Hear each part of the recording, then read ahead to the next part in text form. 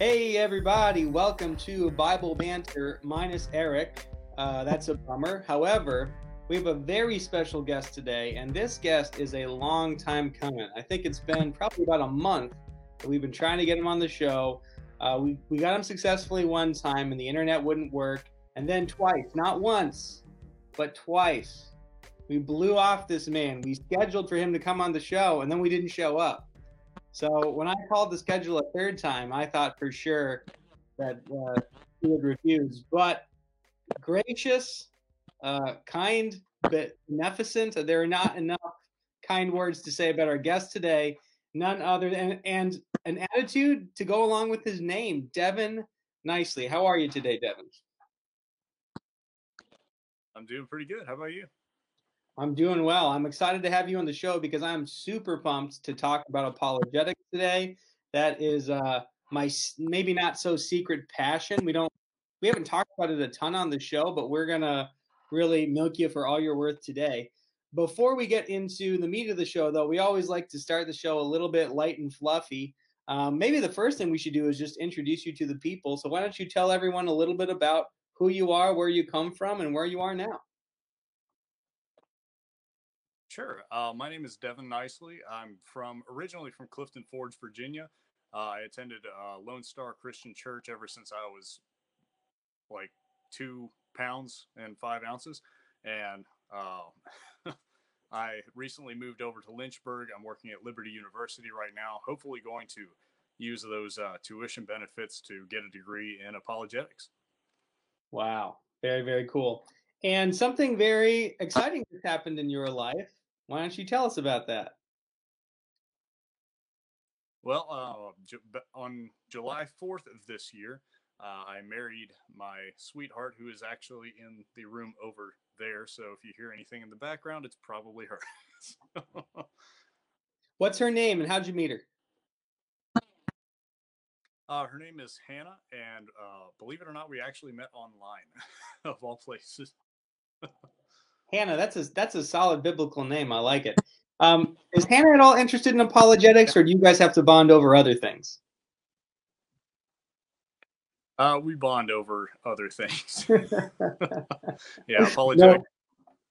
No problem with that. I have a wife who, while she is a true believer in Jesus Christ and a great sister in the faith, she is not very interested in theology, which is part of why I get to geek out with Eric once a week, so I don't go home and chew her ear out about things that she's not interested in. And for the record, everyone should be at least a little bit interested in a theology, but the particular subject today, I think, is an especially important element of theology, which is apologetics. And usually Eric likes to start with softball questions. He'll bring up some silly article or ask you to tell a story. I'm so excited about our subject today that we're just going to get right down to it. So first question for you, Devin, is why do you feel the need to apologize for your Christian faith? I don't. So why don't you tell everyone what apologetics actually is instead of the silly jokes that we like to make about it? What is apologetics? Apologetics. It comes from the Greek word apologia or apologia. I don't know how to pronounce it. I don't speak Greek, but it basically means to speak in defense. And in the realm of Christianity, it basically means to give a defense for the faith. And so defending things about the Bible, about God, about Christianity in general, about a Christian worldview, and all sorts of other things. Anything in the realm of Christianity, if you're talking about it and defending it, then you are engaging in apologetics.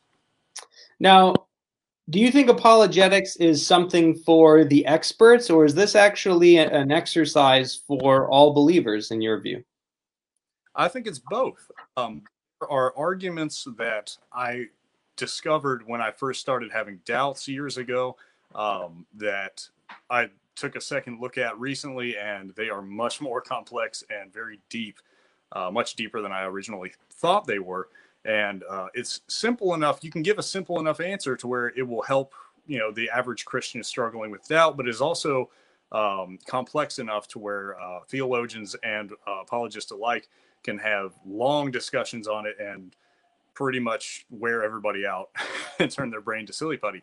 So, yeah. So you would say apologetics are for everyone at the appropriate level. Not the same level of apologetics for everyone, but some level of apologetics for everyone. Yeah, I think everybody should be engaged in apologetics, at least at a rudimentary level, because at some point, if you're living out your Christian faith, then you're going to experience a little bit of pushback, and knowing how to handle that and how to hopefully point that person to Christ is absolutely imperative. Now, what are some of the biblical passages you would cite in support of apologetics? Because there are some Christians, well-meaning Christians, who would say, "Well, we shouldn't argue with people. We shouldn't have debates." I mean, that's just not for you'll have to forgive all the puns on your last name, but there's no getting away from them. Like that's not a very nice thing to do. What are some passages that come to your mind that you think biblically support an apologetic?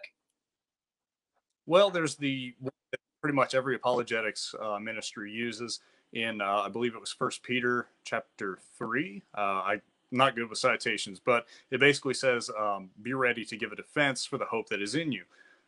And also, I would just go to pretty much any passage where you find somebody giving a defense for the Christian faith, or for even early Judah, even Elijah, on the mountain with all of the prophets of Baal.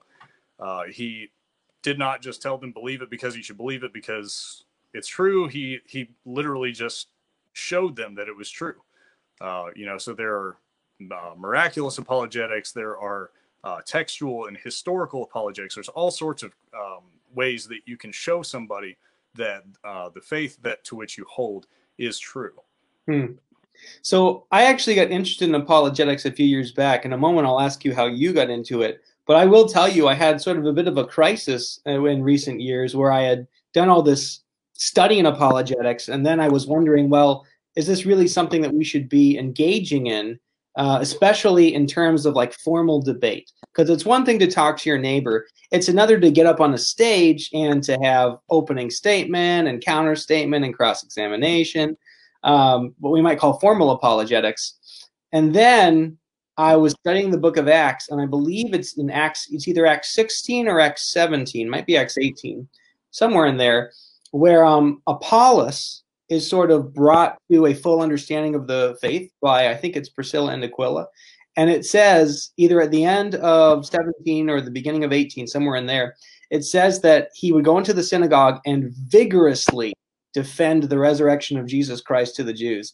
And I might not even be using strong enough language. The word there might be even stronger. It's the idea that he was fighting tooth and nail against these deniers of the central truth of the faith. And I was like, wow, I had just never really seen that before. That, okay, yes, we're called to kindness, gentleness, meekness, all those things. But when it comes to truth, we are called to vigorously defend it, as Apollos and as Paul did. Absolutely. So let me ask you, how did you get into apologetics? Because the thing that got me into it, besides just the fact that I started asking a lot of questions, I mean that's probably the main reason. But then I discovered Ravi Zacharias, and I'll ask you in a minute who some of your sort of formative apologists are. But let's just start with how you even got into it in the first place. Like, you're raised in the church. I assume that you learned basic doctrines of the faith. And at what point did you sort of take that tack? Well, it was actually, I can actually remember the exact week that I started having my first doubts. It was my junior year in high school, and a family member who was very close to me came home from a liberal arts university, and basically told our family, "Hey, I'm agnostic," and I didn't even know what that word was. I had to look it up, and so when I found out what it was, I was just like, it was like error 404, like does not compute. Like what is going on here? I've known this person my entire life, and all of a sudden, this happens. And about a month after that, I started having questions of my own. That person was always a smart person in our family, and I'm like, well, what if they're right, and what if I'm wrong? Like, what if they're onto something? What if they learned something in college that they're not teaching us or telling us Mm-hmm. in the church? Something like. And it was just this big spiraling, just it was horrible. And so I started asking around. I asked people at our church. I asked my parents, anybody that I could, people that I trusted, brothers and sisters in Christ. But it seemed like nobody could help me. The only thing that were able to tell me was, "Hey, I'm praying for you. Just have faith. Read your Bible. Listen to Christian music."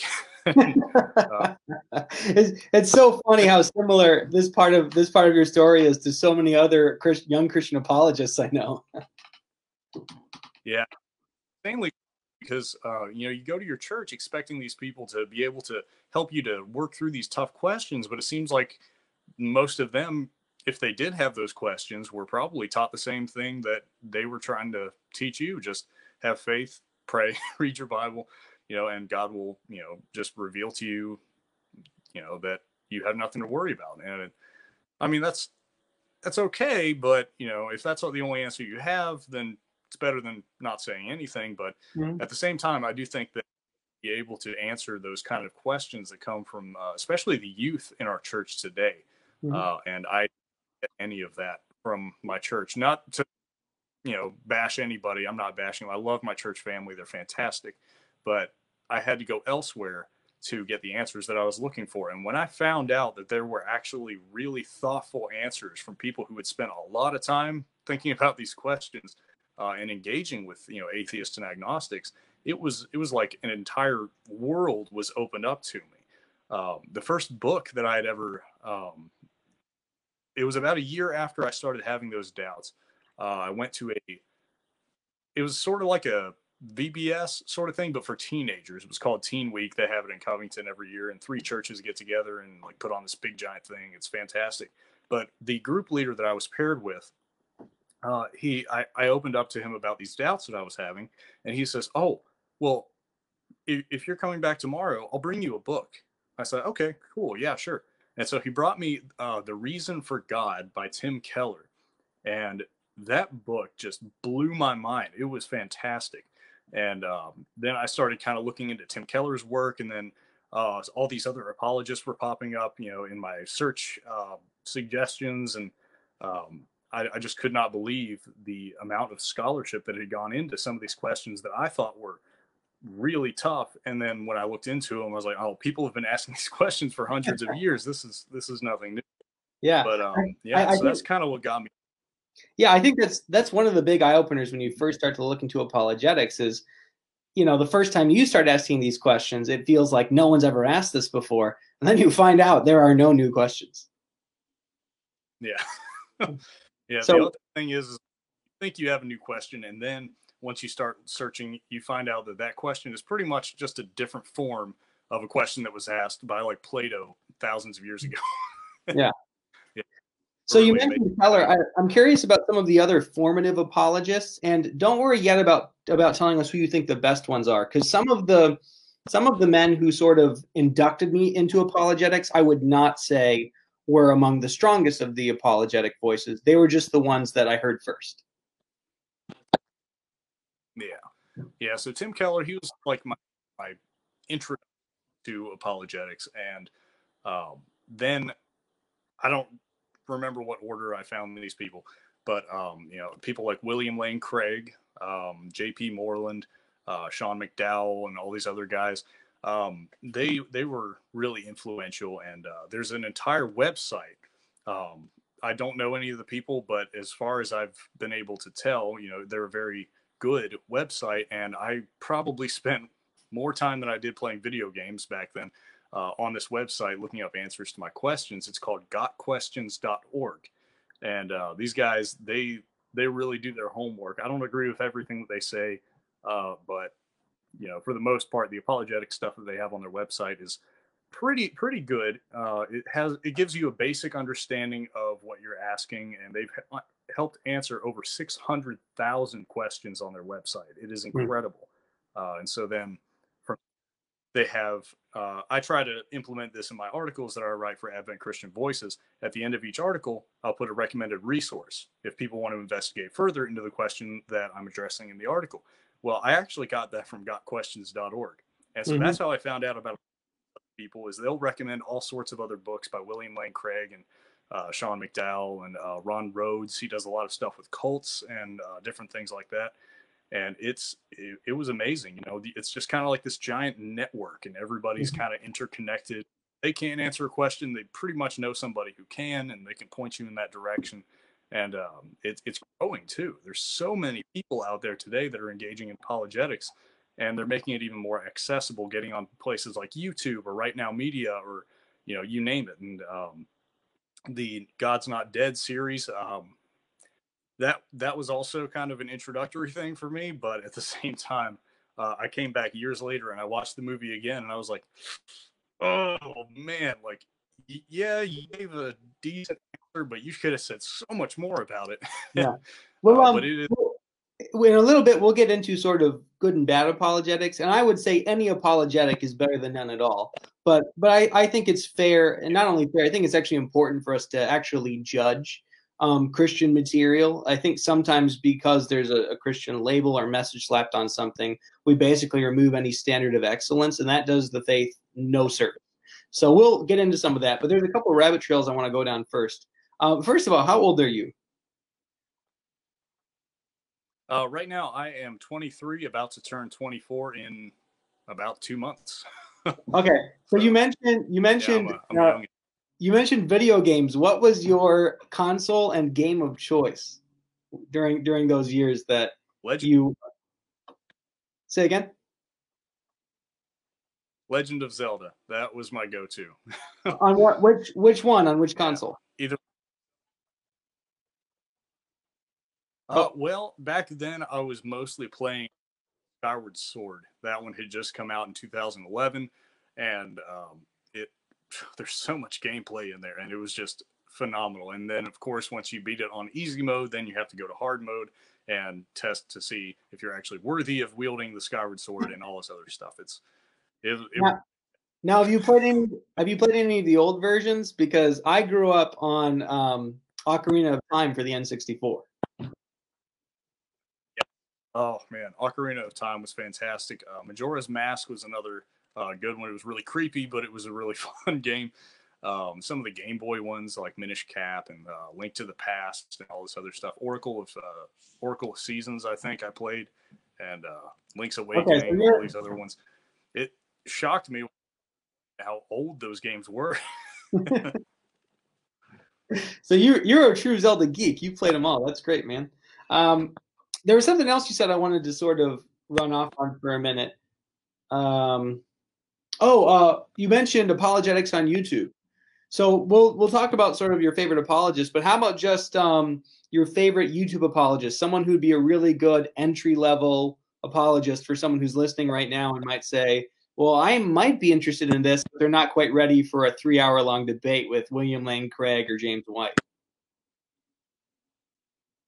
Yeah, by far, I'll answer this in 2 parts. My favorite YouTube apologist has to be Mike Winger. He has a channel. Well, it's basically Mike Winger, but the thing's called Bible Thinker. And he's just so faithful to the text of Scripture, and he doesn't kind of set that to the side at all. It always has front stage, and I really admire that about the guy. And he has no motive. He's not trying to make money. He's not trying to do anything, get fame or anything like that. He's just a guy just be faithful to the calling put upon his life. And I like that guy, but he is not for entry level. So if somebody's looking for an entry level, I would definitely go with the 1 minute apologist, Bobby Conway. He answers just literally thousands of questions he has on his YouTube channel in like 5 minutes or less. And he'll have all sorts of other apologists on to come and help summarize their arguments that they've made. He's had people on. He's had Mike Winger on there before. He's had David Wood to talk about Islam. He's had Frank Turek on to talk about all sorts of other stuff. Frank Turek actually is the other one that I would recommend because he has a bunch of stuff on Cross-Examined, and he also has just kind of short videos, that are very topical, and you could pretty much just search whatever question, search Cross-Examined after it, and it'll probably come up. Or 1 minute apologist, either. Mike Alex showing his age, insisting we have to go further back in the Zelda timeline. I'm sorry, Mike. I was born in 1990. I can't help it. This is what you'll have to get used to, Devin. Is there's going to be our chat is very active, and They're lots of fun. Let's go. There's so many directions we can go, just like so many places we could go with apologetics. And I asked Kevin before the show, I asked him a very dangerous question. I said, hey, what's our cutoff time? And he, to his own detriment, said, nah, man, I got no plans. So I am going to grill him for at least an hour and a half, probably longer. This is one of my favorite subjects. Let me ask you this. Who do you think are the best, at least from the ones you've been exposed to, the best in the field right now? Because I know I have some favorites, like guys I really like. Actually, a great example, and he passed away earlier this year. Rest in peace, Ravi Zacharias. One of my favorites to listen to, but in terms of like quality of arguments, I don't know that he was necessarily ever cream of the crop.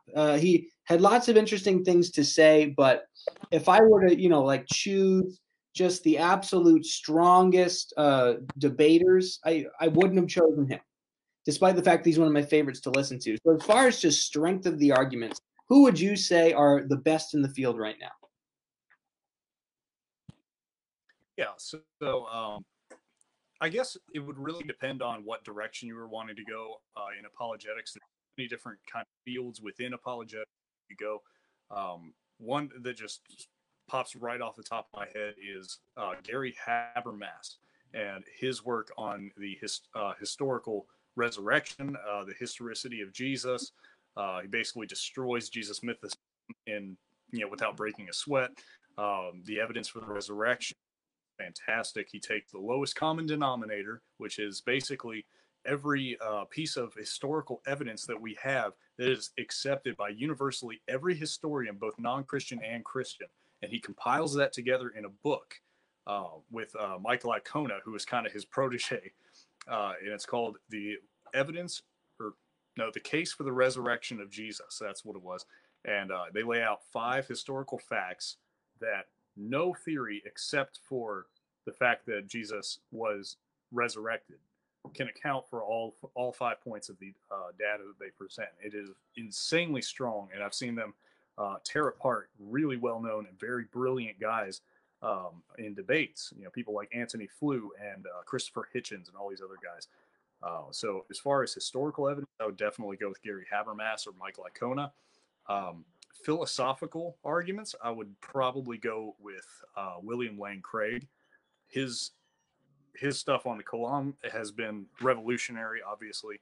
I believe he's actually the one who coined the term Kalam, cosmological argument, from his doctoral thesis on it. I believe it was at Birmingham that he wrote that. And his stuff on the moral argument, I was actually just reviewing that today, and it's just absolutely phenomenal. He loves answering tough questions, never really shies away from them, and he always seems to have just the right answer for just the right question. His preparation for his debates is mind-boggling, and it makes me want to take a nap for 5 hours. So Phyllis William, if you're going with cults and trying to figure out stuff about them, I actually don't know very many people who deal a lot with cults. But the one, if you're dealing with Islam, is definitely David Wood from Acts 17 Apologetics. He has his own YouTube channel, and he is absolutely phenomenal. He knows the Quran almost as well as he knows the Bible, and he has basically destroyed every Muslim apologist out there, including one of they say he's one of the best. I don't know that much about him. His name is Shabir Ali, but the one debate that I did watch with him made him look like a 5-year-old, and in his intellect on Quranic answers to tough questions. So David Wood is fantastic, but if I had to pick one overall, it would probably have to be Gary Habermas, because he also deals philosophical arguments. He's actually the director of the philosophy department here at Liberty University, and haven't gotten to meet him yet, but I'm hoping that our paths will cross one day. But yeah, I'd have to put him up there near the top. And okay. William Lane Craig is a very I'll have to check out Gary Habermas after this, because I sort of run in these apologetic circles, but I'm not familiar with him. So I appreciate you giving me a new name to check out. That'll be hours of I'm up and down with Matt Slick at times. He's some decent info on cults at carm.org. I think the other one who does really well with a lot of the cultic groups is James White. He doesn't necessarily touch all of them, but I know he's at least touched on King James onlyism. He's touched on Jehovah's Witnesses, on Mormonism. Just because of where he is in the country, he runs into a lot of people from those groups, and so because of his interactions with them, he's also at, maybe not David Wood's strength, but he's done some phenomenal debates with some Muslim apologists too. Yeah, James White. I'm actually reading one of his books right now. The one you mentioned, the only controversy. Oh, he goes into is just phenomenal. I love that book, and I'm really hoping that I can actually finish it. I haven't had much time to read into it recently, but yeah, his work on the Trinity, top notch, and his ministry. I feel like he's the same. He's in there with oh gosh, what's his name? Jeff Durbin. Jeff Durbin, and they actually go over to like Salt Lake City, Utah, and they go outside the Mormon temple, and they'll just like witness to people going in or going out, and they'll have that on video to show people how to interact with Mormons. And oh man, this stuff is absolutely just top notch. I absolutely love it. And if you ever want to see him in a newsboy cap, then that's the place to go. Again, so many directions we could go. Let's start with this. In bringing up some of your favorite apologists, you sort of dipped your toe in the water of apologetic approach, right? Because William Lane Craig is very philosophical. I would say Ravi Zacharias is in the same camp. Lots of philosophical arguments. And then another guy we just mentioned, James White, he is very insistent on, what does he call it, presuppositional apologetics, or maybe what you might call biblical apologetics. There's a lot of, as is the case in any group, it's not a monolith. There's a lot of disagreement within the group about how even apologetics is to be done. What's the faithful way to do apologetics? What's the most productive way? And so I don't want to get too deep in the weeds because I know that you could, but if you would mind just sort of laying out a basic understanding of those main sort of apologetic approaches in the mix, and then pick out the one that you prefer and tell us why. Okay, there's three that I can think of right now, and that is the one that you mentioned, presuppositionalism. The one that I kind of like the best is classical apologetics, and the third one would be evidential apologetics. And I'll be honest, I actually haven't really looked into evidential apologetics that much. I mainly stick with classical, and presuppositionalism. I actually watched a debate between Cy Ten Bruggencate, which is one of the most hoity-toity presuppositionalist guys out there, and Mike Winger. And but classical, there's not a lot in the name, so you kind of have to break it down. And so basically, the way I understand classical apologetics is that it's kind of a process. And so instead of just jumping straight into the evidence for the resurrection or for prophecy, you kind of meet people where they're at. And so, you just kind of get to know them a little bit and ask them, well, hey, do you believe that there is a God? Do you believe in physicalism and naturalism and materialism? What? And just find out if they don't believe in God, that's a pretty great place to start. And so you could go with the Kalam cosmological argument. You could go for the moral argument. And find out kind of what interests them the most. You might bore them to death with the Kalam, but they're really into social justice, for example. Then the moral argument might be the place to go because they're already kind of in that whole moral sphere. And so classical apologetics, once you get that basic belief down that, hey, there is a God out there, and they're just like, okay, well, fine, you moral argument, whatever. There could be a God. What makes it the Christian God? And then you go into stuff like the resurrection and fulfilled prophecy from the Bible, different stuff like that. And so that's kind of the approach that I like to take because it kind of just helps to connect with people trying to witness to a little bit better. Presuppositionalism, I've heard a couple of different ways of going about that actually, and the one that cites is, if I were to summarize his main apologetics on Broken K, and I might be misrepresenting him here. I haven't watched a whole lot of his stuff, but from him laying out how he goes about it, it's basically him walking up to people and saying, "Hey, you know that Christianity is true. You know that God exists because everybody knows it, and if you deny it, you're just suppressing it. So just give." It is like presuppositionalism. And then whereas James White, I feel like he would go a little bit more thoughtful in his approach than Cy. Like I said, James White's work is fantastic. Well, yeah, but I think this is one of the realities of apologetics that there's just no getting away from, which is while it attempts to be a purely objective sort of form of seeking and propagating truth, there's no removing the personalities. I mean, the part of the reason that I loved Ravi Zacharias so much wasn't necessarily because he was the greatest apologist in the world, but he was so warm and welcoming and fatherly, like that. You can't remove. So maybe Simon Bruggenkate's apologetic isn't necessarily that bad, but his personality is tough to deal with, and I don't think there's any removing the personalities from the apologetics. Although I do think there are some guys, at least in their formal debates, guys like James White, guys like you mentioned, William Lane Craig, who really do a great job of attempting to be winsome. And to me, it's just it's actually very biblical.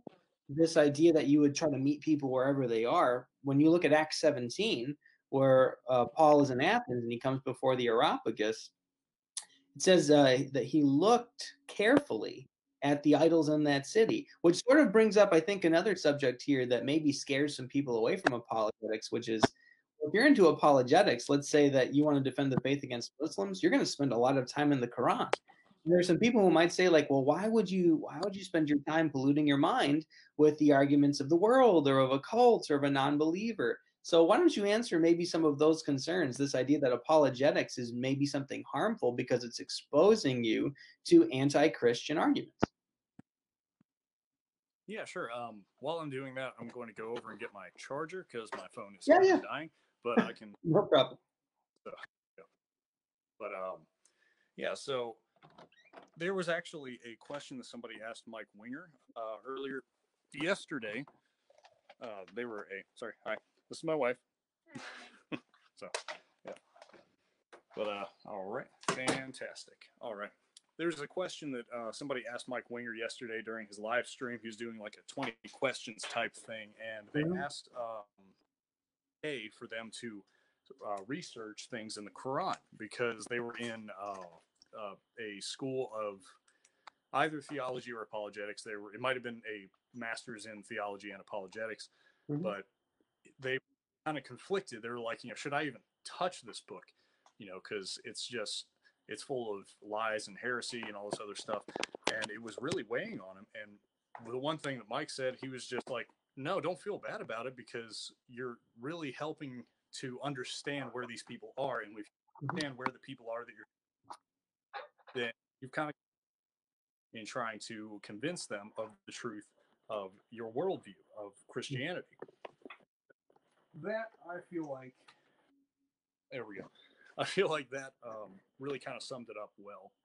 And so I actually had the same thing when I was looking into Jehovah's Witnesses, not witnessism. I don't think that's a word, but when I was looking into that, their theology and their beliefs, I actually ordered a copy of the New World Translation, which is their translation of the Bible. And when I got it, it came in from Amazon. I was kind of flipping through it and I was researching and doing stuff, and I just kind of felt dirty. It's like, this book, I just kind of felt horrible. House, and I ended up burning it, but because they take central doctrines and distort them. But I was kind of young and naive in my faith and not really sure about a lot of things. But now, I would, if I had gotten it again, I would, because really you can do so much more witnessing to these people, if you really take time to understand where they're coming from, what their beliefs are, and if you understand what their beliefs are, you can better kind of tack down exactly where their beliefs fall apart. Clay Jones does, another philosophical apologist guy. He actually has a method of witnessing to Jehovah's Witnesses that he uses almost every single time. He actually got it, I think, from a former Jehovah's Witness who came out of the Watchtower Society. And they told him about it. They said, this really bugged me and I could not get around it. And so he uses that to reach out to other Jehovah's Witnesses, whenever they come to his door, and actually has been known to actually go into Kingdom Halls and witness to people there. Yeah, he's kind of intense, but yeah. And so I think that people need to feel bad about looking at, reading the Quran for the purpose of, understanding where people are at so that they can more effectively witness. If you're for entertainment or whatever, that might be a little bit of a gray area. I don't think I would go there. But me personally anyway, but if you're doing it for the advancement of the kingdom and for the salvation of the souls that are lost and deceived in these cults and other religions, then I don't think you have anything to feel bad about. Now, I appreciate what you said a moment ago about the importance of understanding the person that you're having the discussion with or the argument with or the debate with. One thing that I've observed, Devin, and maybe you can speak to this if you've observed this too. I really enjoy listening to like the really highly technical, several hours formal debates between two philosophical giants, whether it's Christian and atheist or Christian and Muslim or Christian and Jehovah's Witness. Like I really enjoy that stuff. However, I have found myself increasingly frustrated as I'm looking for more and more good debates because so often these really really intelligent men end up spending 2 hours talking past each other.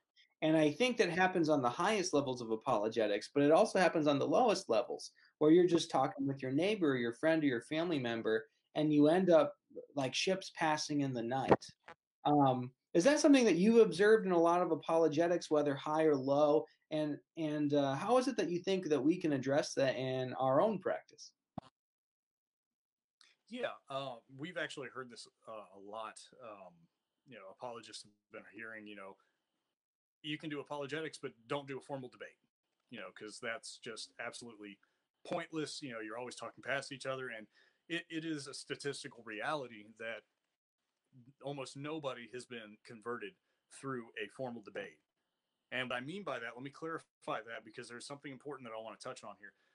Because that is true, but what we're talking about is the two debaters.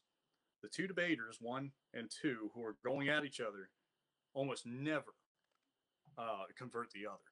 But that's the thing. That's the whole point. The debate is not for the person that you're debating. It's for the crowd. It's for the audience. And so you're basically trying to showcase why your worldview is correct and then pointing out the flaws in your opponent's worldview for the benefit of the audience. It's not for the person that you're debating with. It's for the audience themselves, because the person in the debate, I mean, they have a big dog in the fight. The people who come to the debate, they're just kind of for the information. And so your job is not to try to convince that other person. Your job is to, lovingly and kindly and thoughtfully their false views and explain why Christianity explains the science, explains the historical facts, whatever the debate might be on. It's your job to try to show the audience why your position beats the position of the opponent. So it's not for the debaters, it's for the audience. And so, in personal life, to answer the second part of your question, how can we kind of try to minimize that effect, that talking past each other effect? It's really interesting that you asked that because I don't know how familiar you are with Sean McDowell. He's Josh McDowell's son. Knows Josh or Sean Josh McDowell. He's the older one. He in his book. No, it wasn't in his book. It was in an interview I was watching with him. He told the story of when he went to go get a haircut with a buddy of his, he was carrying around an apologetics book that he was reading with him. And while his buddy was getting his hair cut, he was over there in the chair reading this book. He was just sitting there where everybody could see the title of the book. And so when it was his turn, the barber, or the, I don't know what the female version of a barber is, but she said, "Hey, turn." And he sat down in the chair.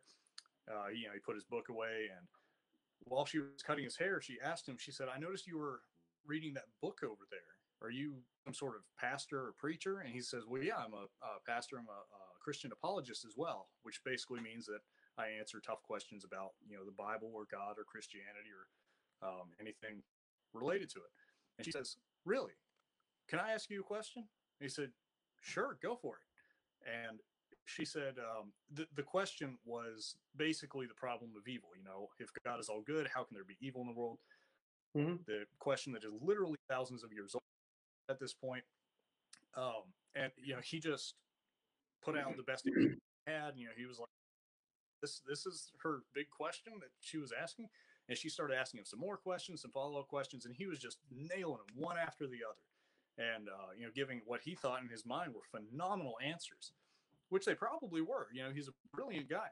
But then all of a sudden, the barber, she put down her scissors and her clippers, and she just kind of like fell back against the wall and like put her face in her hands, and she was crying.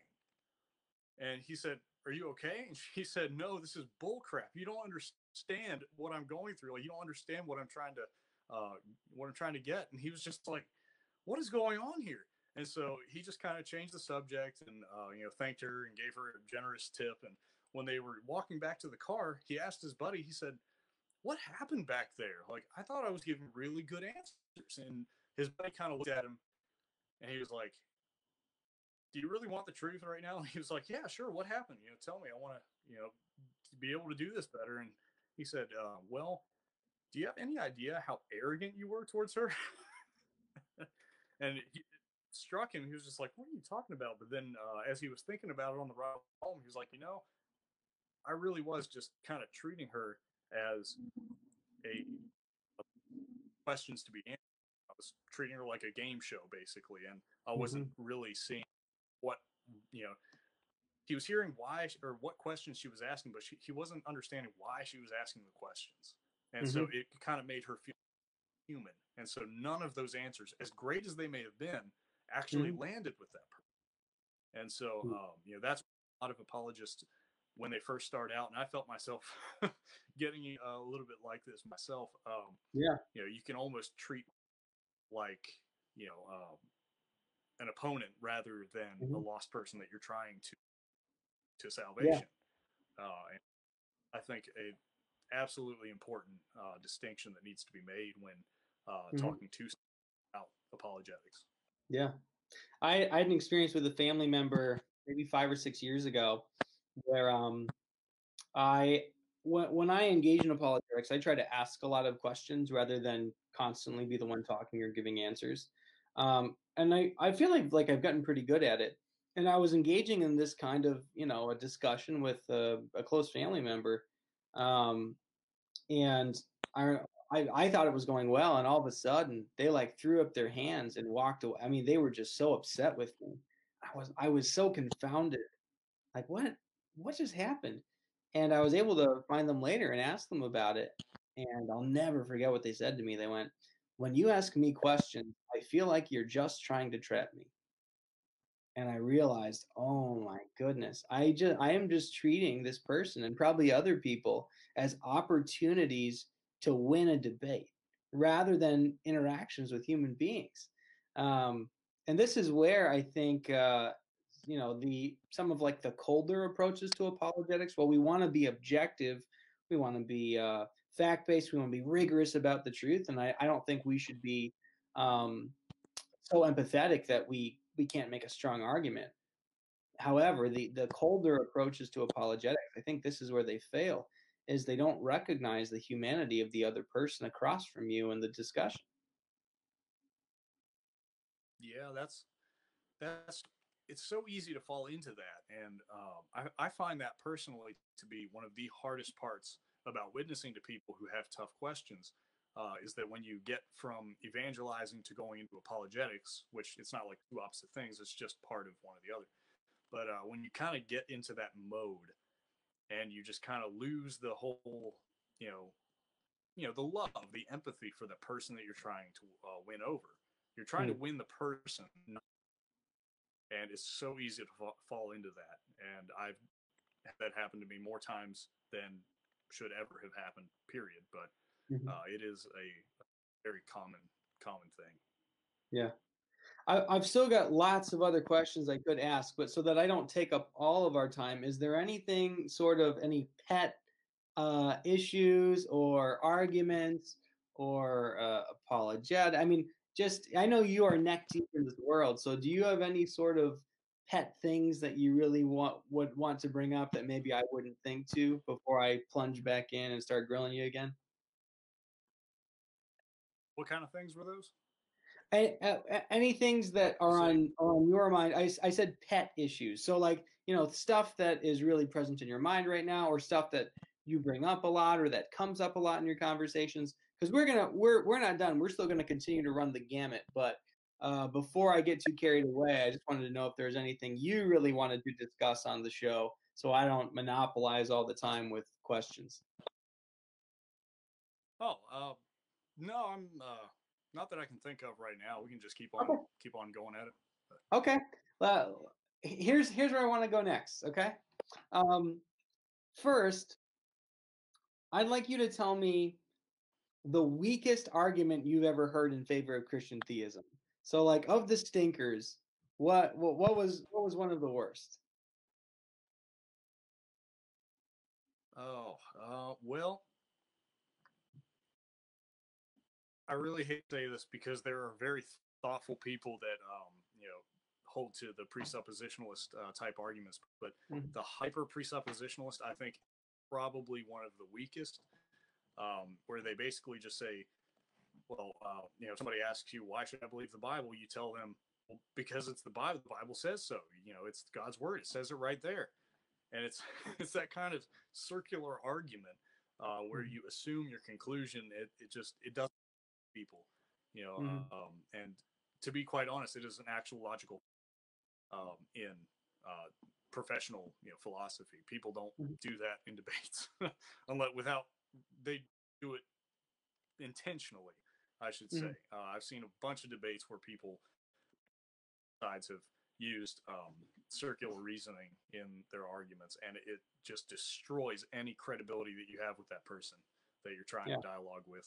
But what is the strongest anti-Christian argument you've ever heard? And maybe it's from an atheist, maybe it was from someone from another religion. What was the argument that you've heard before that like made you go, oh man, that is difficult to answer?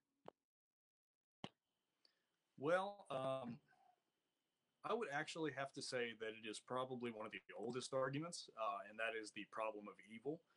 And while I think there are fantastic answers that more than sufficiently answer the question of the problem of evil, I would say that most people don't go very deep into it. Now, if you read things like Alvin Plantinga in his Theodicy, Problem of Evil, you're probably going to need to read that book in probably a couple of years and read it more than once because there's just so much information to cover there.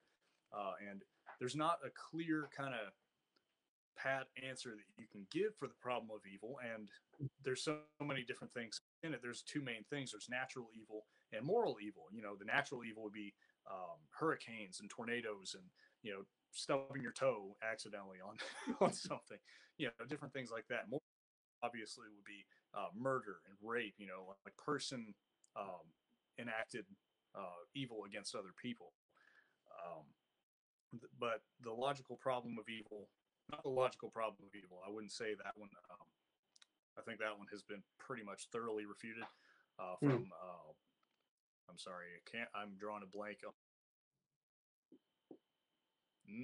It's right on the tip of my tongue.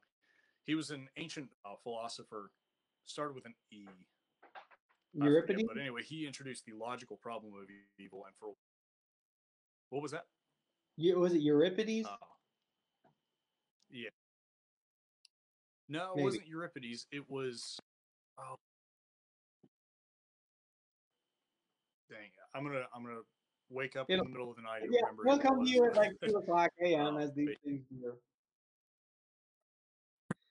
So, what would you say is the yeah, I strongest? figured. But What's the strongest pro-Christian argument you've ever heard? We talked about the weakest one. What's the strongest one? I mean, what for you? What's the one that really? I know that when during the season when I was really struggling wrestling and asking questions, the thing I couldn't get away from was the resurrection of Jesus. There were lots of other things I sort of threw to the wayside as I was wrestling on my faith, but I I couldn't get away from the evidence for the resurrection. So, what's sort of the strongest argument in your mind that you've heard? well, I would say the evidence for the resurrection is definitely in the top 5 for me, especially once I read in like book, The Case for the Resurrection of Jesus. It's mind blowing, the amount of evidence and the early accounts that we still have of that evidence. 2,000 years later, it's just incredible. But personally, I find, well, there's the thing that would most impact on me personally, and then there's probably the thing that I have seen the biggest impact in actually witnessing to people. And I find that as strong as the evidence is for the resurrection, people don't resonate with unless they're really interested in digging deeper. And so I find that the most common effective method is probably the moral argument. And there's really just no, like, you cannot get around the moral argument. Uh, I remember in a debate, not really a debate, but it was kind of a backward with an old friend of mine that I graduated school with. She posted some anti-Christian thing on Facebook, and I commented and being like, "Hey, have you considered this?" She was not happy about that, and she was like, "Dude, it was just a joke, kind of thing." But you'd have to see the thing. But anyway, and I asked her. I said, we got on the topic of homosexuality, and she is very pro gay, and so I asked her. I said, if God, or well, she was saying that it was wrong to uh, persecute or judge people for being gay, for loving who they want to love, kind of thing. And I asked her. I said, "Where did you get that from?" I said, "Why is it wrong to do that?" And she was like, "Are you kidding me? Like, that's just common sense. Like, everybody should know it's wrong to judge somebody for something like that." And I said, "But what's your basis? Where are you getting this from?"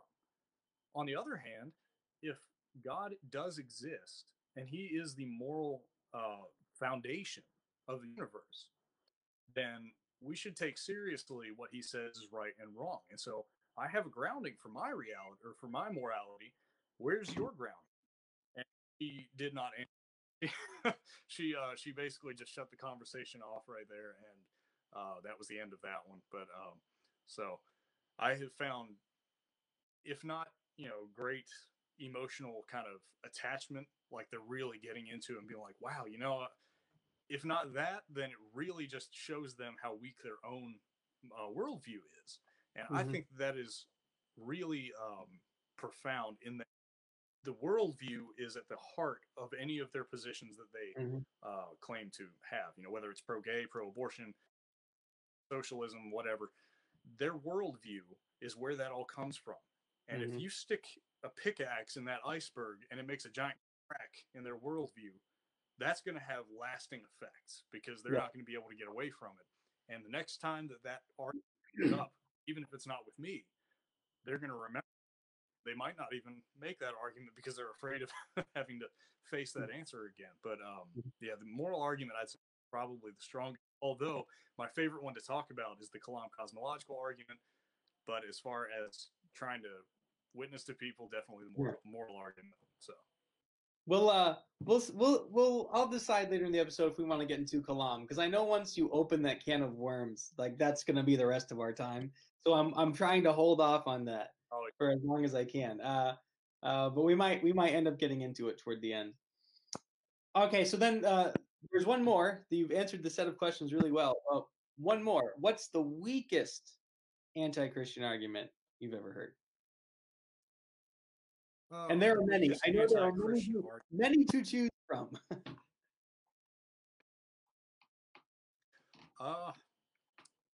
Well, the thing that just keeps coming back to my mind is these circular arguments that, for example, there was one argument that David Hume, I think, was famous for. Famous. He basically said that miracles are impossible, or we cannot accept any historical evidence containing miracle claims because miracles are impossible. And so he starts from that presupposition of miracles are impossible, and now it basically just shuts him off to any evidence of the miraculous that we have, either modern or historical. And so anything circular, I think, is just absolutely at the bottom of the barrel of atheist arguments that you could possibly make. And also arguments that are just illogical in their nature.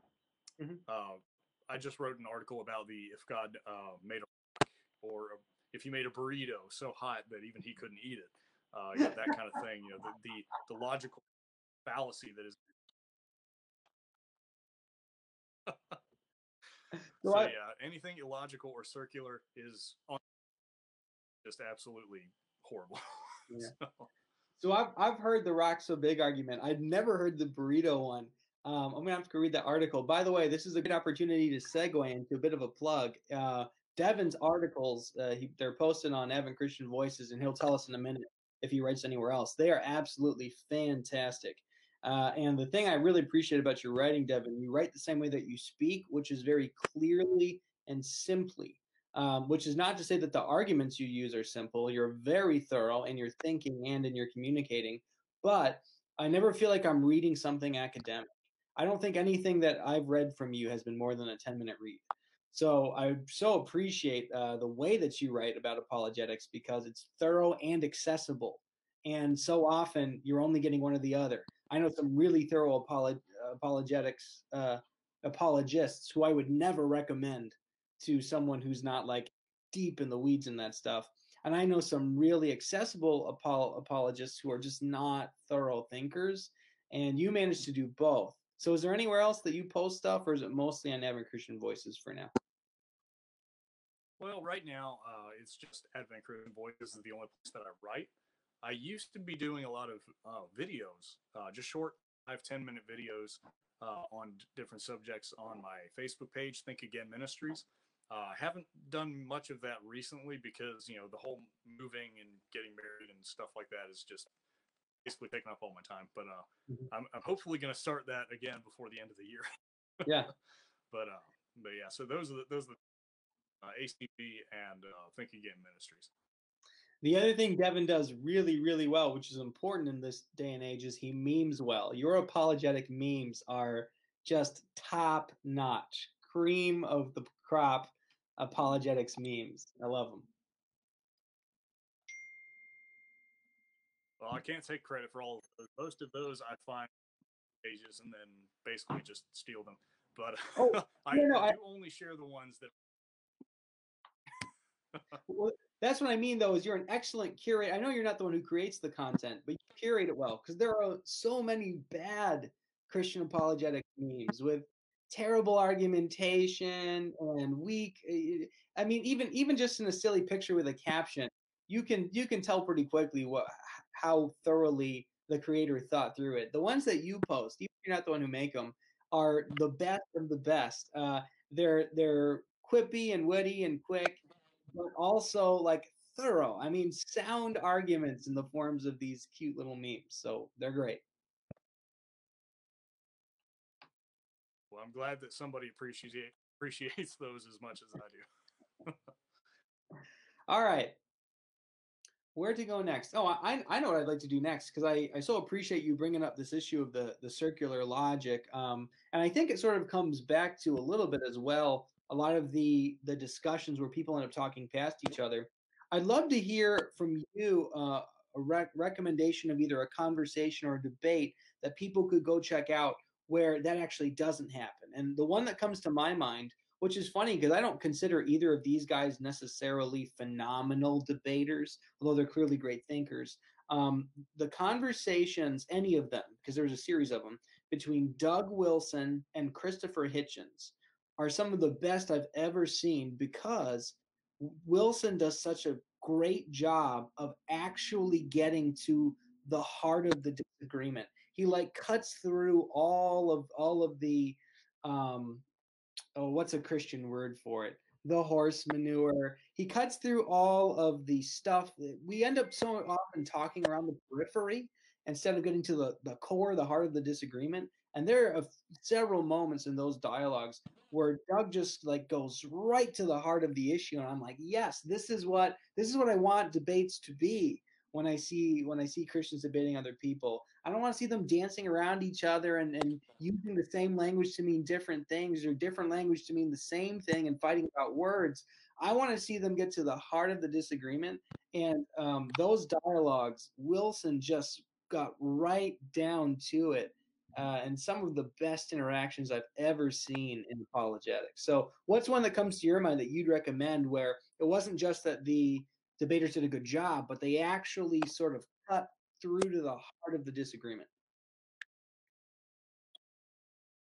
Well, the one that just jumps right out at me is there was a debate between, there's actually several of them before this famous former atheist passed away, but it's between Gary Habermas and Antony Flew. Not Anthony, Antony.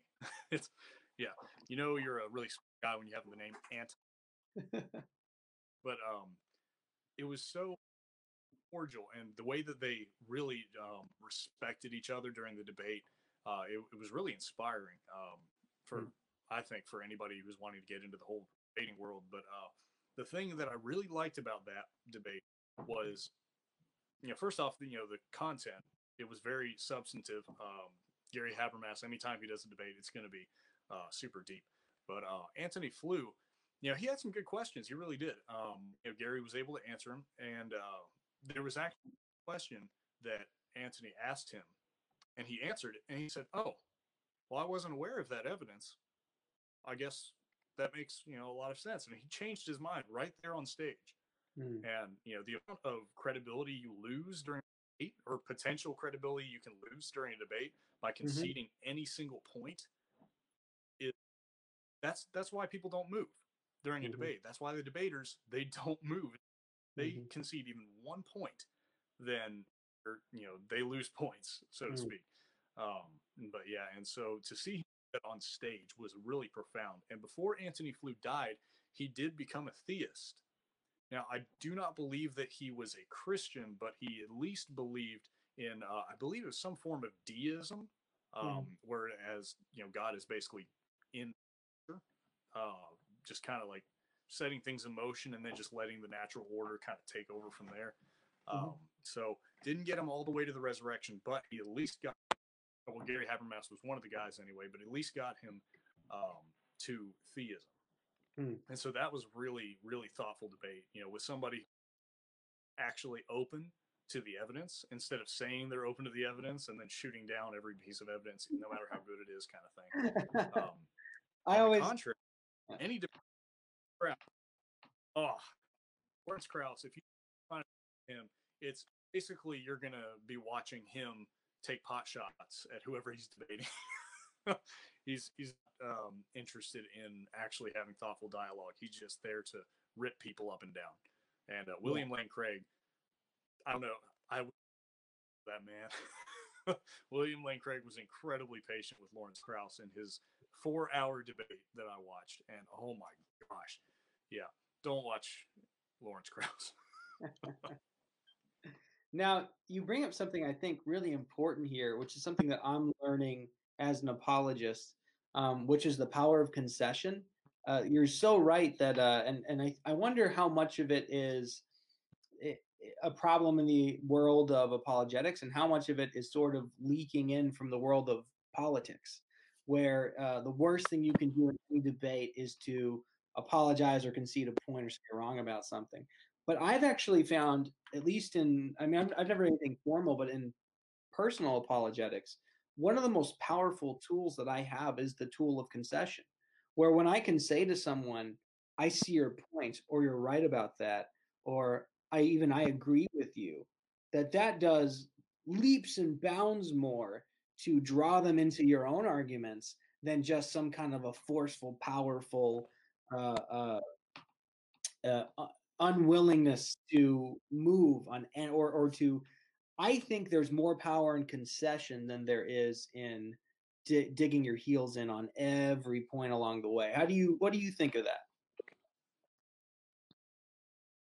No, I agree 100%. And yeah, that's what drives me crazy about watching whole like Fox News versus CNN kind of thing. It's like, oh, that's one reason why I really appreciate Ben Shapiro in terms of politics is that Mhm. he's not afraid to tell people that no, should not have done that. He was horrible, and I condemn that action that he just did. You know, Fox News. It's almost like if they say Trump did something wrong, then they're basically telling their viewers to go vote for his opponent come Right, November, and that's right. that's just not the case. People are no. We need to stop acting like people are perfect, Mhm, and not only concession, but even just acknowledging that the other person has really done a lot of thinking on a mhm, subject can go a long way.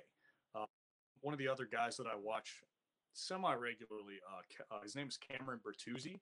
He has a YouTube channel called Capturing Christianity. He's a photographer, so that's where the Capturing Christianity thing came from. He led on this kind of conversation on a plane where he was going. I don't know where he was going, but there was a guy sitting next to him, and he was starting to try to ask him questions, get to know him a little bit, so that he can kind of try to witness to him. And the guy had revealed that he was an astrophysicist, and that he was on his way to some like NASA conference or something. And so he starts, telling him about Christianity and what he does, and asking him if he's open to the evidence kind of thing. He said, "Yeah, I guess I'm open to the evidence." And so they start going through some things.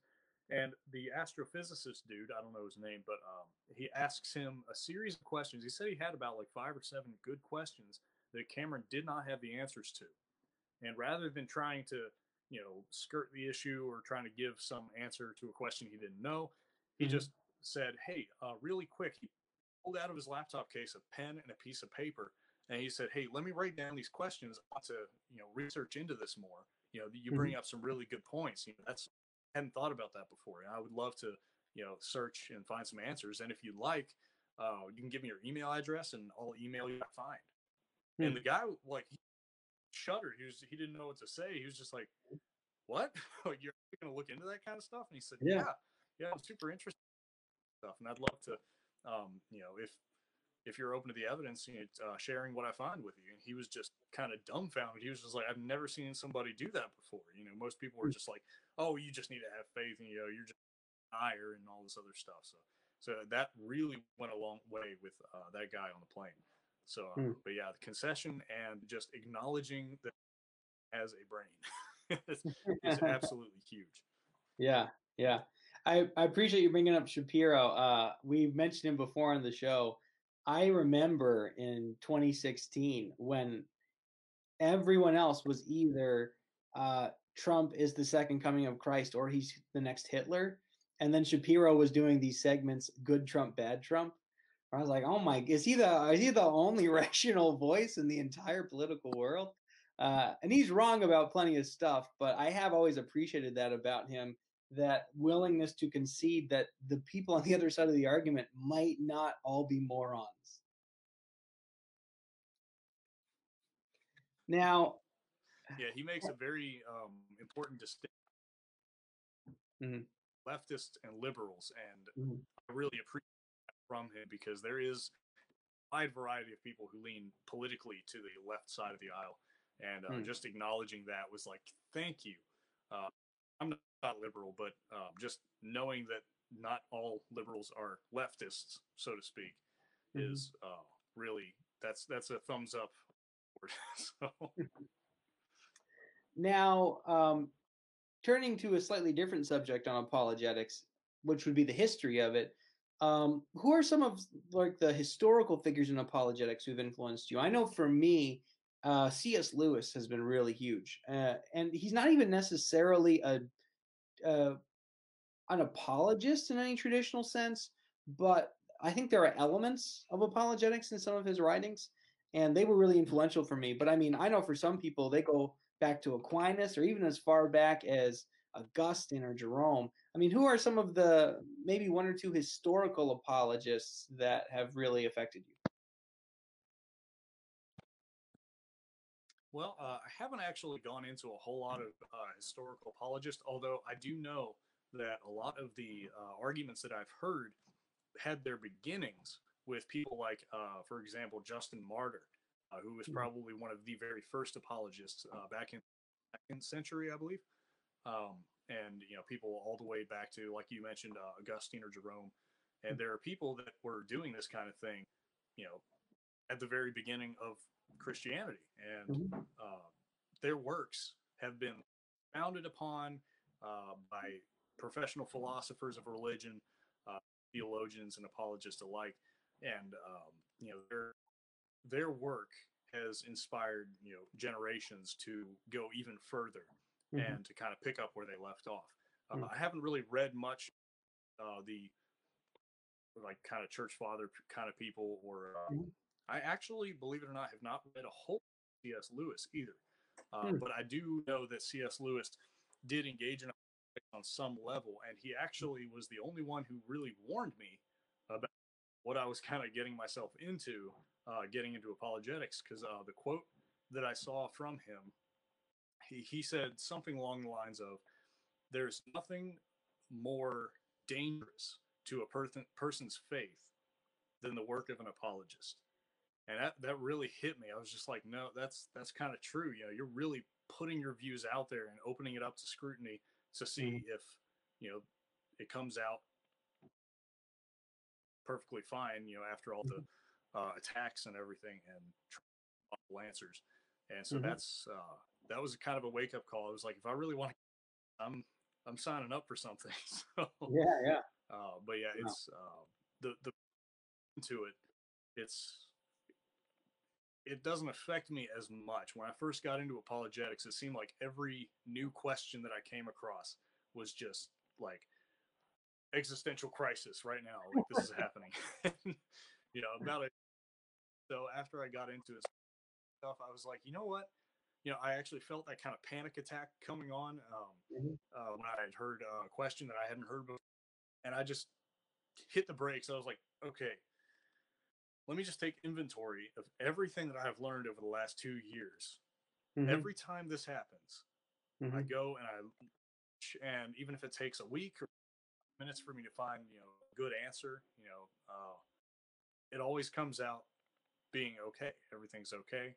Mhm. Christianity is true, and I need to not freak out every time I hear a new question. And so the Mhm. more and more that I got kind of grounded in the evidence, especially for the resurrection, all the different moral arguments, the intellectual side of Christianity, the more I got grounded in that, the less these questions affect me.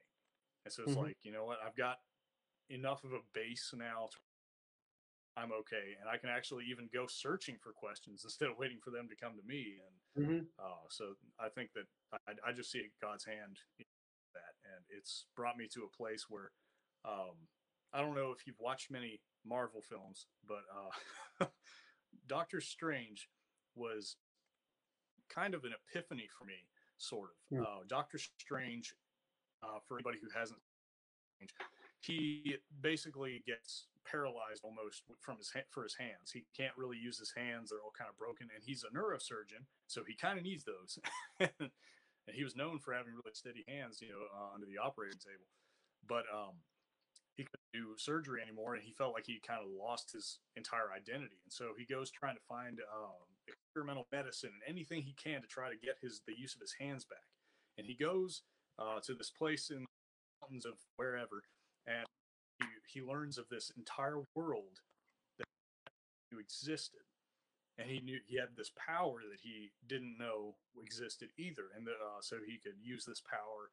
And once he got this power, he kind of was at a crossroads and didn't really realize it until the ancient one, I think is what they call her, kind of laid it out for him. Mm-hmm.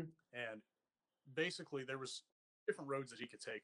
One person that came before him took one road, Doctor Strange took the other, and that was that you could either use this power to get your hands, the use of your hands back. You can just go back to your normal life and just be satisfied with what you found, or you can be part of something that is much bigger than yourself and really use this power to protect and help other people. And so one guy, he settled for his miracle, as he said, and he went back to his normal life. But Doctor Strange, he took the other route. He said, no, I'm gonna use this stuff that I found to help other people. And so that's kind of how I felt getting into apologetics. I needed this for me originally. I needed this for my faith that was kind of being shaken and tossed around. But then once I was kind of grounded, I was like, you know what? I could just go about my life again and act like this was just all kind of a useful, but not really useful beyond its initial purpose.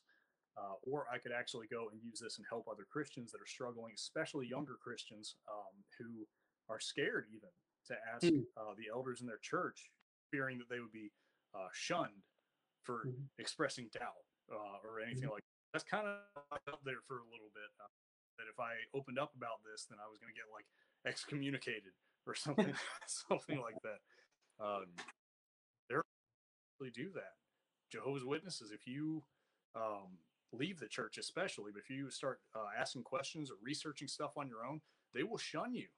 It's an actual thing that they do. They shun you. They will not. Your entire social circle is cut off, and that can be a really powerful thing. But anyway, I kind of got off on a tangent there. But yeah, so that's kind of what I'm doing now. Is I'm using the things that I've found, this newfound knowledge that I have, to be able to help other people who are struggling in the same way that I was, or at least prevent them from struggling in the way that I did in the first place. But I forget where I started, but I've gone off on a huge tangent. It's okay. It's okay. I think one thing that you just did, which I really appreciate, is you really brought in the personal side of apologetics. I think this is one thing that I've found in every apologist that I've really dug into, not just heard one debate here or there, but really listened to a lot of their material, is you end up finding out that there's something very personal going on there. And I know that there was and still is for me. Look, there was a period of maybe 7 or 8 years when the only thing I really continued to believe about Christianity was that there was a Christ. Just about everything else, I mean, the scriptures, the most of the things I'd been taught, the creation narrative in Genesis. I mean, there was just so much of the Christian faith that had gone out the window as I was asking all of these questions. And one of the things that God did was he used my doubting and my questioning to drive me into the scripture in a way that I've never been before. And it's not because I didn't know the scriptures. I grew up in the church. I memorized the Bible verses. I knew the stories, but I had never really had to seek before. And for the first time I was seeking. And one of the things that I found as I searched for answers is I found the scriptures to be the word of God. I found them to be truly the inspired, the God breathed, the theopneustos, so that sole infallible rule of faith and life, all those phrases we use. It was like for the first time I came to, after many years of struggling, I really came to not just confess that intellectually, but deep in my heart and in my soul, I came to embrace that reality. And it was through the trial, it was through the tempest of questioning. And so my faith, not only in Jesus Christ, but in his written word, it has really been grounded in the apologists and the apologetics and the arguments and the questioning. Like apologetics for me on one hand is it's almost sport. Like it's fun to have arguments and counter arguments and cross examination. That's just fun. Some people don't find that fun. I do. But there's another part of it which is very, very personal. I'm an apologist because of the apologetic that God has provided to me through these various voices. And so it's something very personal. And I appreciate you bringing that into the conversation, that it's not just a series of objective arguments and counter arguments. This is about souls. It's about life. Yeah, that's the most important part. And when I realized that, I actually kind of came to a different kind of crossroads in my life. I got into culinary school, and my entire life I was like, you know what? I want to be a chef. I want to be a really great chef, and I can cook. But when I kind of started having these deep questions and searching for answers and stuff, that all kind of just fell to the wayside. But and I realized when I found all these questions, I was like, you know, I could be a chef my entire life, or I could try to go into apologetics and kind of do this stuff that William Lane Craig and Gary Habermas and Greg Kokel and all these other guys do. And so that's my eventual hope, is to be able to teach apologetics, or even go and travel the country, going to college campuses or high school, Mm-hmm. start talking about the evidence for Christianity. And so that's kind of my thing right now. And cooking has little, if not no, effect for eternity. So it just kind of lost the purpose for me. Mm-hmm. Yeah, the whole apologetics thing kind of kicked me in the like, what is life? Yeah. But yeah, All right. Are you ready for the speed round? Here, let's do it. here's what we're gonna do. We're gonna do a speed round, and then we'll do Kalam for however long I can stand to do it before my head hurts, and then we'll wrap things up before we get to 2 hours, okay? Because you got other things you got to do. But here's what we're gonna do. We're gonna do a speed round of apologetics the worst way possible. You have to give a one sentence answer to my questions and challenges to the Christian faith. So you can take your time to think for a moment, but you only Oof. get one sentence, okay? All right. Do you? All right. Okay. Here we go. Question number one. Why did God let my grandma die? That's why I'm not a Christian.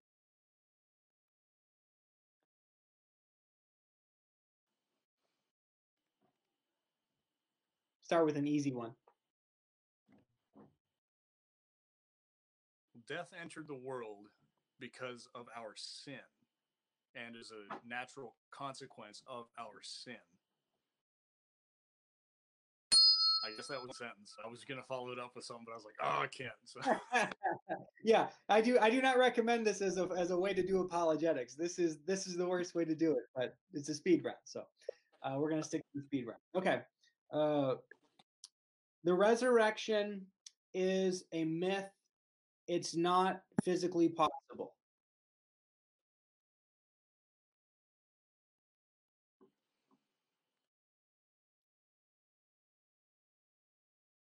Hmm. I'm going to answer that with a question and say, have you looked into the evidence for the resurrection? Yes, and there is no evidence. There's only people who claim it happened. There's nothing scientific to confirm it.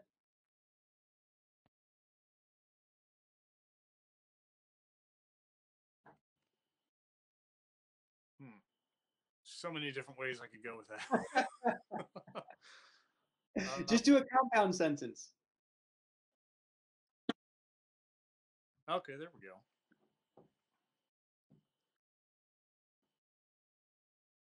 So saying that miracles are impossible because of physicalism is a circular argument, in that it presupposes that miracles are impossible. But what is your evidence that miracles are impossible, and therefore the resurrection could not happen?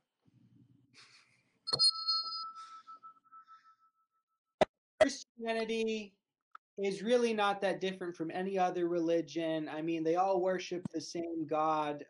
Why does it matter which version of religion you choose? It doesn't matter.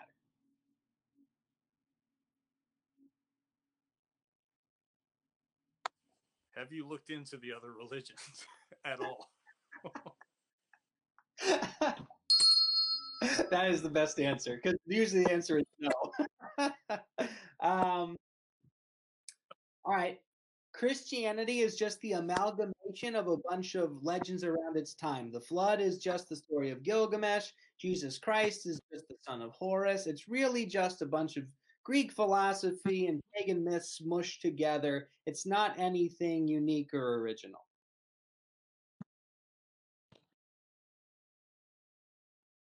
You say that Christianity came from pagan origins, from other gods, and Christians just kind of copied him from other religions.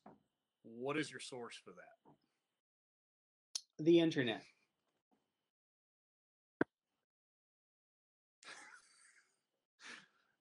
I rest my case.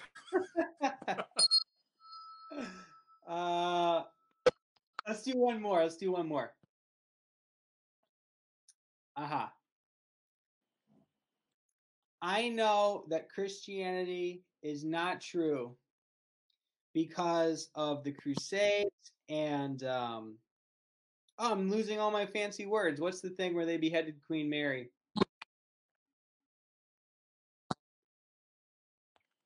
It starts with an I. Oh my goodness. Christian, a bunch of Christians have done a whole bunch of nasty things in the name of Jesus. Therefore, I won't be a Christian.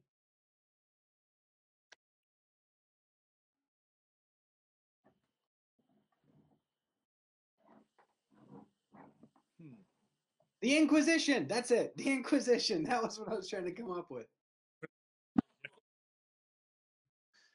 Let's see. That is a really deep one, and trying to get one sentence. Let's see. So, because Christians or people claiming to be Christians throughout history have done horrible things, therefore Jesus didn't raise from the dead? Nicely done. Nicely done. Oh, that was fun. Okay, so here's what we're gonna do. We're gonna do Kalam. And have you seen any of the? I love these things. I forget who does them, but there's a YouTube channel that has. Oh, I see you raising your fist for Kalam. There's a YouTube channel that has professionals explain things in like 5 or 6 different levels. We're just gonna stick with 3. Okay.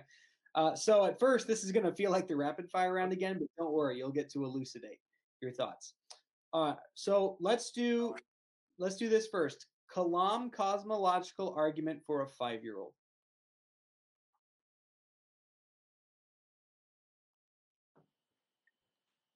Oh, I think you cut out there a little bit. You still there? Yeah, it just kind of glitched a little bit. Yeah. Okay. We're gonna do 3 levels of the Kalam cosmological argument. Level number 1, please explain the Kalam cosmological argument for a 5-year-old.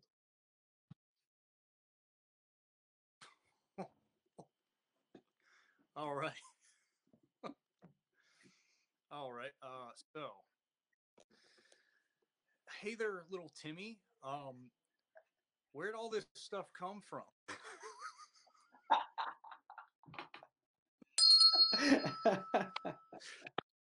All right. Kalam cosmological argument for a 15-year-old. Okay.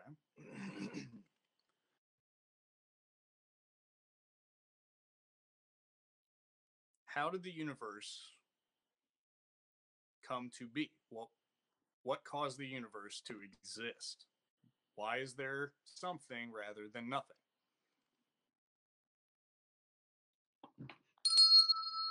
All right, and now the moment you've been waiting for. I will give you up to 10 minutes. You don't have to take the full 10, but up to 10 minutes to explain as much as you wish about the Kalam cosmological argument. At 10 minutes, I'm going to cut you off, but I will let you roam free for at least. All right. So, the Kalam cosmological argument is one of many cosmological arguments for God's existence. The word kalam comes from the medieval word the Arabic word for medieval theology. So kalam basically just means the cosmological argument from medieval theology. It is summarized in a basic syllogism, which has two premises and one conclusion. And so you go through the premises, and logically speaking, if the premises are each correct, premise one and premise two, then logically the conclusion follows out of necessity. And so premise one of the Kalam cosmological argument is, as William Lane Craig puts it, everything that begins to exist has a cause for its existence. Premise number two, there we go, two, is that the universe began to exist.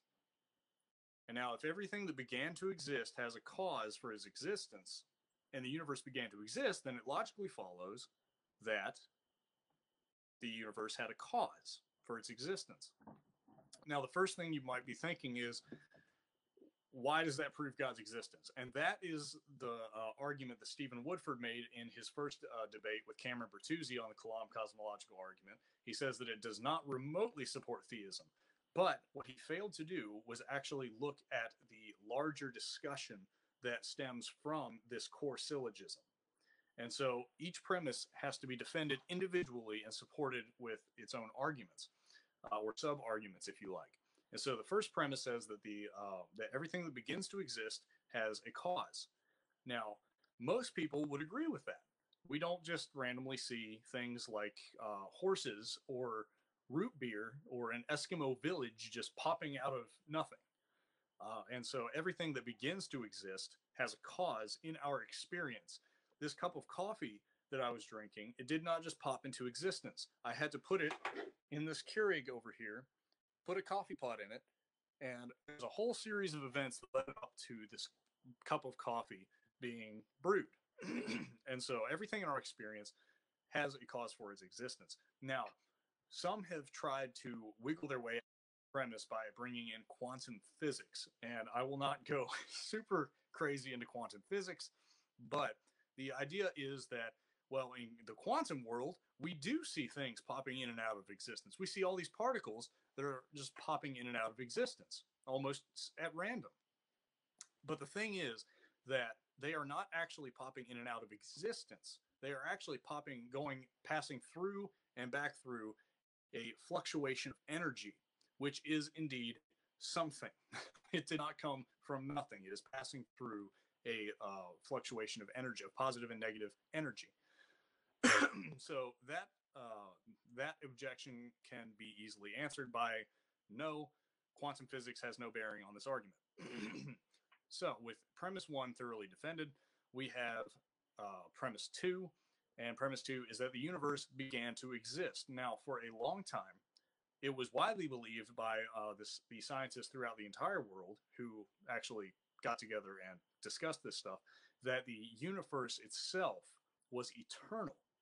And so remember, if the universe is eternal, then the first premise doesn't apply because it did not begin to exist. But relatively recently, there have been a lot of discoveries that have pretty much buried this theory altogether. Namely, that Edwin Hubble, when he invented the Hubble telescope, he actually was able to the different galaxies. And what he witnessed when he looked through the telescope, he saw these different galaxies moving away from each other. And so what the initial thought was, oh, well, we must be at the center of the universe. Everything's moving out. But actually, what was actually happening was that if you were in any galaxy in the entire universe and you look through that telescope at other galaxies, you'd see the exact same thing. Everything is moving away from each other. And so if you rewind the clock, it all comes back to a single point of origin. Now, this gave rise to the Big Bang Theory.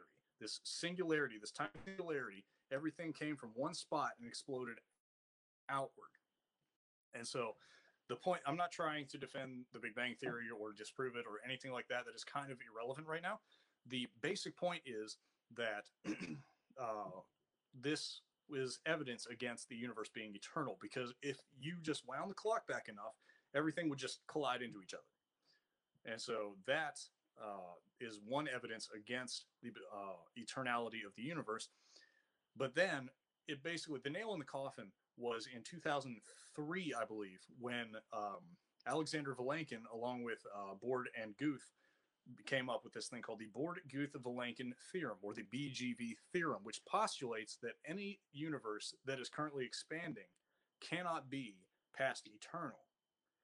And in the words of Alexander Vilenkin himself, he said in 2006, cosmologists can no longer hide behind the possibility or behind the idea of a past eternal universe. They must face the problem of a cosmic beginning. Now, this is one of the most well-known cosmologists in the world. And contrary to what Lawrence Krauss thinks, no, that is exactly what he is saying, is that the universe is not eternal.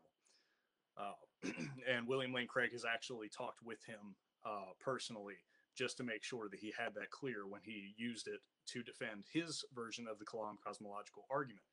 And so, if the universe did not begin to exist, if the universe did begin to exist, then it has a cause for its existence, because we have already seen in premise 1 that everything in our experience comes into being because of an external cause.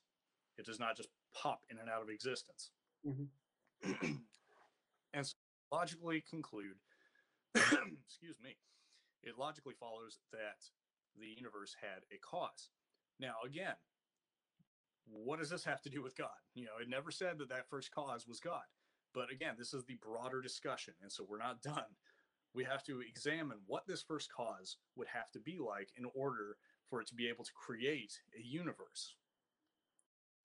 Could you imagine how much power it would take to create an entire universe and have it explode out of absolutely nothing and basically just form everything that we see right now? It would be almost impossible with everything. No, it would be impossible even with all of the power that we can generate as human beings. You'd have to be enormously powerful to be able to create an entire universe. You would also have to be outside of space and time, as this point of beginning of the universe is the beginning of space and time itself. And so we have a spaceless, timeless, enormously powerful first cause of the universe. This cause must also be a personal cause. Now, why does it have to be a personal cause? This doesn't make sense when people usually hear it for the first time. Well, it has to be a personal cause because a random object that is eternal can't just all of a sudden decide one day, hey, I'm going to create a universe. No, you have to actually have causal power. You have to have freedom of the will to be able to create a universe. And so this must be a personal being. And so what fits this very well is a mind. A mind has freedom of the will and causal power, as philosophers put it. And so we have an enormously powerful, timeless, spaceless, I just had a brain fart. Enormously powerful, timeless, spaceless, personal cause of the universe. And just to make that point even clearer really quick, for example, if water had been around for eternity, let's just pretend, for example, that there was nothing except for water and it had been there for all of eternity. Now imagine that this water was frozen, or no, imagine that the water was frozen. What is the cause of water's freezing? It is the temperature being below 0 degrees Celsius. But if the temperature had been below 0 degrees Celsius for all of eternity, then at no point in the past will this water have begun to freeze. And so something needs to change. Some force has to create a change in the atmosphere. There must be a cause for the temperature being below 0 degrees Celsius for the water to be able to freeze. There has to be a cause, and it has to be able to actually choose to do something. And so we have a first cause, which is personal, enormously powerful, timeless, and spaceless, and that is what everybody means by God. I don't know if that was 10 minutes or not, but That was almost 10 minutes on the dot. That was impressive. And of the Kalam cosmological argument I've heard, yours ranks up there as least confusing. So well done. that's what I was going for.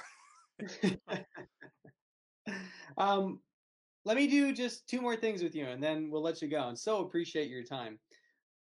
It's sort of one of the privileges of being able to host this show is I sort of get to ask questions I feel like asking, and so this isn't even necessarily. I think it's related, but it's not even necessarily in line with the direction we've been going. But I'm going to ask you anyways. So one thing that I've been thinking about a lot is in constructing a biblical worldview, where do you start? Because people go back and forth about you either start with your theology of God or you start with your understanding of Scripture, right? So do you start with God? Do you start with Scripture? I think, though, there's a third possible answer, which sounds the most humanist, but I think you have to at least consider it, which is Rene Descartes' point. I think, therefore, I am. In some ways, you must begin with yourself because anything that you're going to speak, anything you're going to observe, you have to be able to observe and communicate those things. So given those three choices, when constructing a Christian worldview, would you begin with Scripture, God, or you? Well, misunderstanding the question here a little bit. I think I get it. But the answer that I would give is that I would go with my understanding of Scripture using the rational ability that I already apparently have. And so that was one thing that came up in I don't know if it was really a debate, but it was more of a critique of a, he was a naturalist, I believe. Mm-hmm. Something, there was a person that anything that is true has to be scientifically proven. And so in order for somebody to know anything, it has to test the scientific method, the scientific, the 5 steps or however many there are in the scientific method. But the funny thing is that you can't even start there without already presupposing that you have a rational ability to use the scientific method in order to find something out. And so there are some things that cannot be tested and proven with the scientific method. You have to start with the presupposition that you exist and that you actually rationalize and think about things. You can actually trust that rationalization. You can trust your own ability to reason. And so that is something that cannot be scientifically proven. I can't prove that I can think. You go to my brain and you can't reduce consciousness to a physical object. That is something that Michael Jones from Inspiring Philosophy, another plug for another YouTube channel who gets into a lot of deep stuff in apologetics and theology. But he argues that you cannot reduce the mind to the brain, basically. And that you have to basically start from this point of rationality. And so I would start with my understanding of Scripture through my presupposition that I exist, that I can rationalize and think of things, and that I can trust those rationalizations. And I believe that that is something that God has. He has given us a soul. He has given us consciousness. He has given us emotions, will, mind. And so I would kind of start from that presupposition and then go to Scripture. So I guess technically 3. Oh no, there you are. There you go. That's good. That's good. All right. One final question for you, and this is a dead horse by now on this show, but we're going to keep beating it because we think it's important.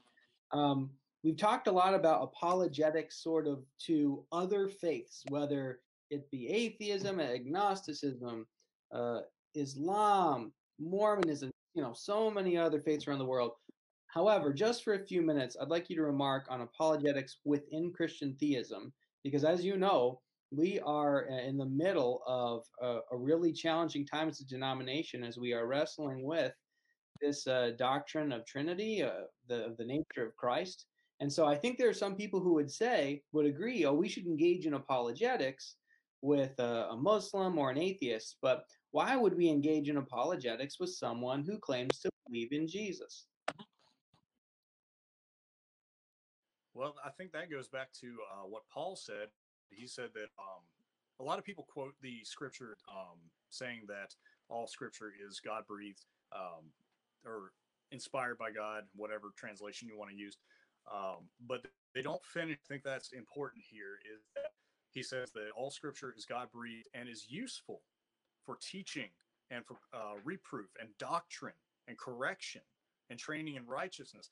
And these things are all things that need to be done within the church. And I think that it's, to be quite honest, I think that it's lacking nowadays. People don't want to go into the deep theology. And that's why you've got all these mega churches with people who don't even know basic Christian doctrine. And it's really sad to see. And it's happening all throughout the countries. By the way, before somebody takes that out of context, I want to make something clear. I do believe that churches have a place in the body of Christ and that they can be wonderful things, given that they have interaction amongst believers in small groups where you can actually get to fellowship with your believers. But mega churches in themselves, I do not think are a bad thing. So in case somebody wants to use that to say that I said that mega churches suck, I actually go to a mega church right now. So but anyway, apart from that, I think that it's important because Peter, I believe, in his epistle, he warns of people that are bringing in destructive heresies into the church, and that we need to be grounded in the essentials of the faith. Uh, that I think is basically kind of going into what we're talking about right now. Is the doctrine of the Trinity. That's been debated since the church's inception, basically. Justin Martyr, I believe, maybe it was Justin Martyr, maybe it wasn't. I can't remember. Somebody was actually dialogue. It might have been in his dialogue with Trypho, where he was arguing not for the Trinity as a whole, but at least for the deity of Christ. Where Trypho, I believe, thought that Jesus was just a man, or it may have been Arianism that was being refuted with arguments for the Trinity. And an interesting thing, little side note, somebody asked me a while back when I did the article on the pericope adulterae about the comma Johannine, Johanna, however you pronounce that. Pause. Pause for a minute, because I just want to say that article on the pericope adultery, I mean, you've got some great ones, is my favorite so far. So if anyone hasn't read that, go get on the Evan Christian Voices page and go read that article. It's phenomenal. Go on. Okay. Man, it took so much research to look deeper into that. It was insane. But yeah, and they asked me about the comma Johannine in 1 John 5:7. There's a passage that says, and some people use this as a proof text for the Trinity, and I don't think they should, because well, first, what it says is basically there are three who testify: the Father, the Son, and the Holy Spirit, and these three are one. But the thing is, that was most likely not original to the epistle of 1 John. And the other thing is the evidence may be an argument from silence, but the thing is the doctrine of the Trinity and the deity of Christ, it has been argued before this verse popped up in the manuscript tradition. And if it was actually in there, you would expect that in people's apologetics for the Trinity, you'd expect that verse to be in there because it's pretty clear, but we don't find it anywhere. So that's just a little side note there. And so that's another argument against the comma Johannine. Although, again, there were plenty of arguments that were perfectly fine without that verse. We don't lose the doctrine of the Trinity simply because that verse is not original to the original epistle. So anyway, but yeah, so things like the Trinity or like salvation by grace through faith alone, these essential points of the faith, they need to be defended. And some people, I've even had people in my own church say things, maybe not about essential Christian doctrine, because I would have, lovingly tried to correct them on that, but very important things having to do with, say, homosexuality or abortion or whatever it might be. saying, oh, that doesn't really matter. We don't need to talk about that. It doesn't need to be looked at from, theological perspective or anything like that. We shouldn't even really bring it up in church. And I think that's a big mistake, because we need to be grounded in the essentials of the faith. And, Paul tells the Thessalonians, I believe, that they are to hold fast to the tradition which they had brought. And the tradition that he's speaking there is not the tradition of the Catholic Church. It is the written tradition of the doctrines that they had written down, inspired by the Holy Spirit. And in the New Testament, there's kind of two main ways that the faith, the word faith is used. In the Greek, it's pistis, the root word. But they use it in terms of your own trust and commitment to God. And it also, whenever Paul uses the word the faith, he's referring to the essential Christian doctrines that they have told the church and that the church is founded upon. That Christ is the Son of God, that he died, was buried, and rose again. He died for our sins. It's important, and people need to stop saying that it's not. I really think it's probably one of the most destructive things that's happening in the church today, not just in our own denomination, but across the board in the entire body of Christ. Well, we're closing in on 2 hours, and I could do another 2, but I think for the sake of brevity, we'll cut it off there. But let me just say, it brings me great joy and encouragement to know that we have young men like you connected to the denomination. And for me, it's been just a wonderful 2 hours. Maybe we'll do it again sometime. And man, just really appreciate you coming on. And after all the failed attempts and the missed opportunities, I'm just so glad that you gave us another shot. Well, I'm glad to have finally been on the show. It was a blast. I had a great time. So. Awesome. All right, everybody. Well, we're going to end things there. You'll see Eric and I will be back on Tuesday. We'll be picking up our conversation. We did part 1 last week on misunderstandings of Calvin, and then this week we'll do misconceptions and misunderstandings of Calvinism, and maybe we'll even get into it a little bit since we're not quite 100% agreed on that. But we'll hope to see you Tuesday, and thanks for tuning in today. God bless.